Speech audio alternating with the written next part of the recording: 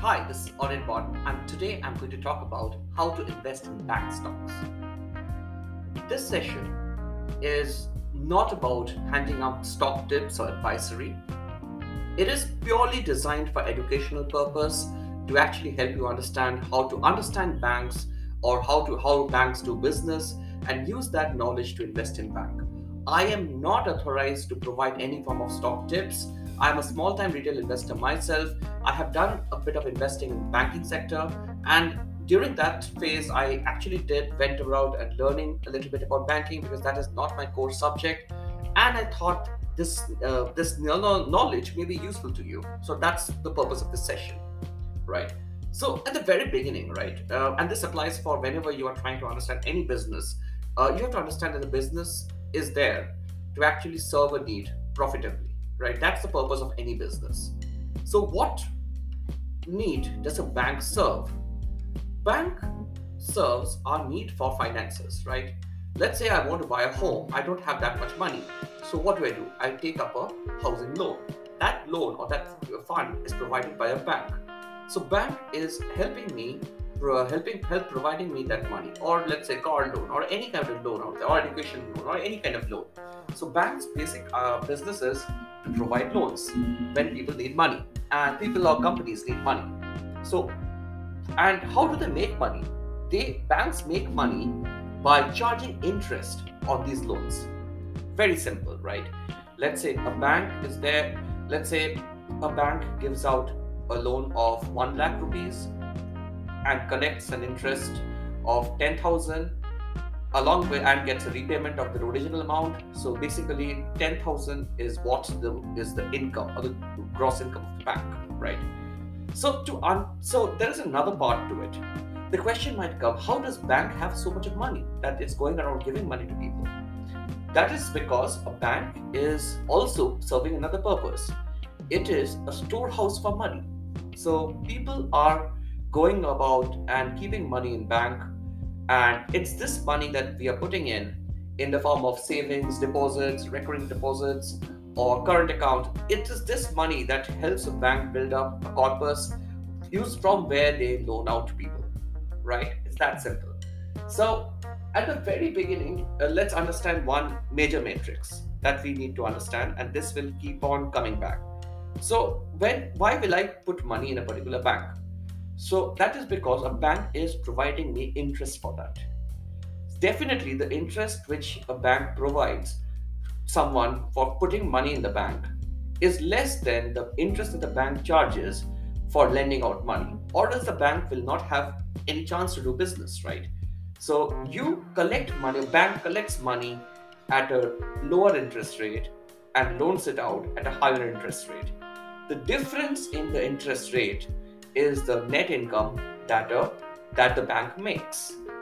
There's a term for this. It's called NIM, net interest margin. See, if the average interest that the bank has to pay for all the money it has collected is 10%, and the average interest that the bank gets from all the loans that it has disbursed is 14%, then the net interest margin is 14% minus 10% or 4%. All right. So how does NIM impact? How does NIM or net interest margin help us understand whether a bank is good or not? It tells us one thing: whether the bank is able to do its keep core business profitably or not. Right. So that's the thing. But there are a lot of other caveats. So it's not that the bank with the highest NIM is the one where you put in all your money. And I will explain you why shortly. We have to understand a little bit about how this loaning business works, right? Let's say there are two people who are coming for getting the same loan from a bank, right? The first person has a great track record. He has always been on time in clearing his credit card bills. All the past loans that he has taken, he has paid off. He's never been late on his EMIs, and a perfect guy and any institution would love to give him loans because it's a very, very safe loan, right? It's safe, very, very safe ask. On the other hand, the other guy who's come in has not that great a track record. Maybe there has been some credit card defaults, maybe some missed EMIs, some loans which are yet to be paid off, right? So the bank sees some bit of risk in lending out money to this person. So you have to understand one thing: in the business of loaning out money, you are basically taking a risk, right? Risk is, what if I don't get repaid? That is the risk that the bank is taking. So it's not just about it's not as easy as, okay, I'll just collect money from everyone at 10% and pay them 10% interest and just loan that out to anyone who is willing to pay 14% interest. I have to also see whether that person is worthy of getting that loan. That is actually the main game that goes on here. So let's understand a little bit more here, right? So what will happen in the case that I was talking about? The first person who has a great history, who has a very clean history in terms of loans and repayments, a bank would love to give him a loan, right? But the fact is, all banks would love to give him a loan. So effectively, what would happen? They would compete against each other and end up giving him a loan at a low interest, right? I mean, for example, you just think of it this way, right? You go to the market to buy vegetables, and there are 5 or 6 vegetable vendors sitting alongside each other. All of them want you as a customer, so they will try to give you the best deal, right? And effectively, you will get the best deal. So while this first guy is definitely a safe option for the bank, he is not a very profitable option for the bank, right? Now consider the second guy, the guy whose track record is not that great, right? He is risky, so the bank will definitely want some extra money or for betting on this person, right? Plus, not all other banks will also not really want him, and so they would not mind quoting him a very high interest rate, right? Because it's like it's a risky candidate. If it doesn't come in, I don't care. If it comes in and it actually works out well, I make a lot of money. So there can be a justification of why the bank took that risk, right? So what happens here? So basically, in the second case, the bank has a much higher risk, but can potentially make more NIM or more income, right? So as you can understand, that there are two things that are happening here. One thing is profitability, the other thing is risk. Higher the chances of profitability, higher is the risk. Lower the chance of profitability, lower the risk. So it kind of becomes like it's always a game that the banks have to keep playing. That what do I do? Do I take more risk, and do I improve my profitability, or do I just go play safe and just work off a minimum profitability? To understand this better, there is actually a third metric that actually impacts very heavily how a bank is able to perform. That number is called CASA, C-A-S-A. In other words, it is current account, savings account. Now, why is CASA important? Like I said, the bank goes around collecting money from different sources, and that becomes the corpus of the bank. So let's consider some of the sources. The bank may go and collect money from the savings account, current account, from fixed deposit, from other loans that it gets. So that is how a bank collects money. Now, what is the cheapest source of money from the bank? It is actually current account, because in current account, a bank does not have to pay any interest.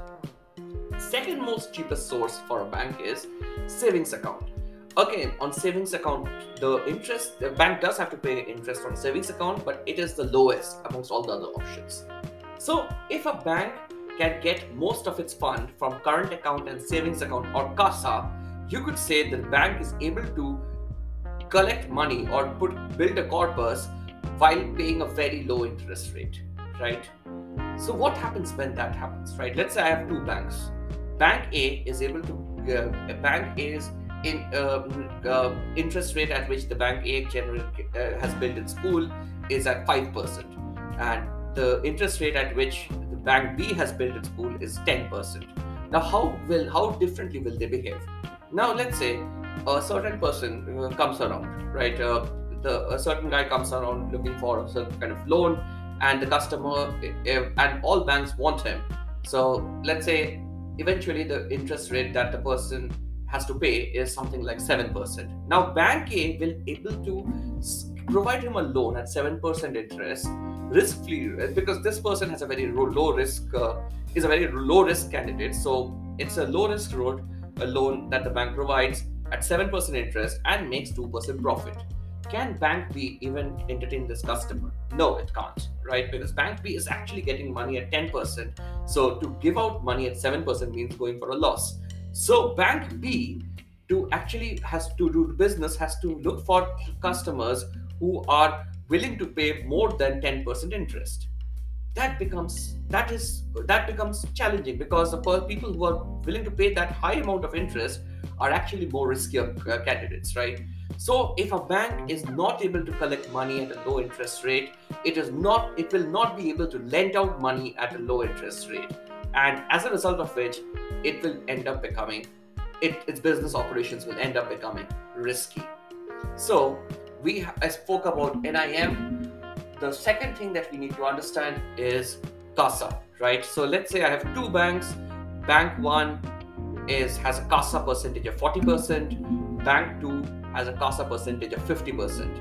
I can say blindly that Bank 2 is able to collect money at a much lower interest rate than Bank 1. So Bank 2 will be able to give out loans at a lower interest rate and still make money. In other words, will be able to give out low risk loans, right? So CASA and NIM are two major metrics that you need to look at. There is actually a third metric also that actually helps give you a full picture of the bank, and that is NPA. What is NPA? NPA stands for non-performing asset. To understand non-performing asset, first let's understand what is an asset. Let's say your house is considered to be your asset, or let's say gold jewelry is considered to be an asset. Asset is anything that you can monetize in future, right? And you can generate money from. Like you can sell your house and get money. You can sell your jewelry and get money, right? But so whether some assets appreciate with time, like houses, land, and etc., some assets depreciate with time, like cars, right? So if you have a car, you can sell that car to get money, but obviously it will not be as much as you had paid earlier, right? So that's the thing, right? So an asset is anything that can be monetized that can potentially give you money in future. For a bank, when a bank lends out loans, it is expecting that the loan will be repaid in future with interest. So basically, loans are an asset for the bank, right? So what is a non-performing asset? Non-performing asset is nothing but a loan on which the bank is not expecting a repayment, because the bank has realized that they had given the wrong person the loan. The person is not going to be able to pay back. There's nothing that the bank can do. And finally, the bank has to write off that loan and consider it as a non-performing asset, or NPA. Why is NPA important, right? NPA is important because NPA gives an understanding of historically how the bank has fared in terms of giving out loans and understanding whom to give loans out to, right? Whether they have given loans to the right people or not. So let's say a bank has a very high NPA percentage, then possibly the bank has a problem in giving out loans to right entities or in collecting the money back, right? So may not be a very, very safe option to play with. Now let's consider some cases, right? And then we'll conclude this discussion. Let's think of a case where, like I said, the CASA, when there is a bank with high CASA and low NIM, what do we need to, and low NPA? What does this mean? This means that the bank is a pretty big bank which is able to generate money at a lower interest rate or collect money at a lower interest rate, and thus is able to give out money at a lower risk, right? So this is a bank where we do not have chances of the bank failing or anything. This will be a steady bank, but may not end up becoming very, very profitable. Is it possible for a bank to have one more point I just wanted to mention here, that I kept mentioning risk, right? I mentioned NIM as a measure of profit. I mentioned CASA, that kind of indicates how easy or how cheap is it for a bank to raise capital. And I kept mentioning risk. The best measure for risk is NPA. High NPA percent means high risk. Low NPA percent means low risk. Simple, right? Is it possible, now with this context, is it possible for a bank to have a very high NIM and a low NPA percent? Basically, it's a case where you are actually making a lot of money. You are giving out money at a higher interest rate, but the loans are of less risk. It is in some cases, right? And that is a discussion for another day, but it is possible. And overall, when you invest in banks, so these are three numbers you need to look at: whether the bank has a decent CASA, whether it has a positive NIM, so that it shows that it's able to make money, and finally, whether it has an acceptable NPA percentage. Thank you.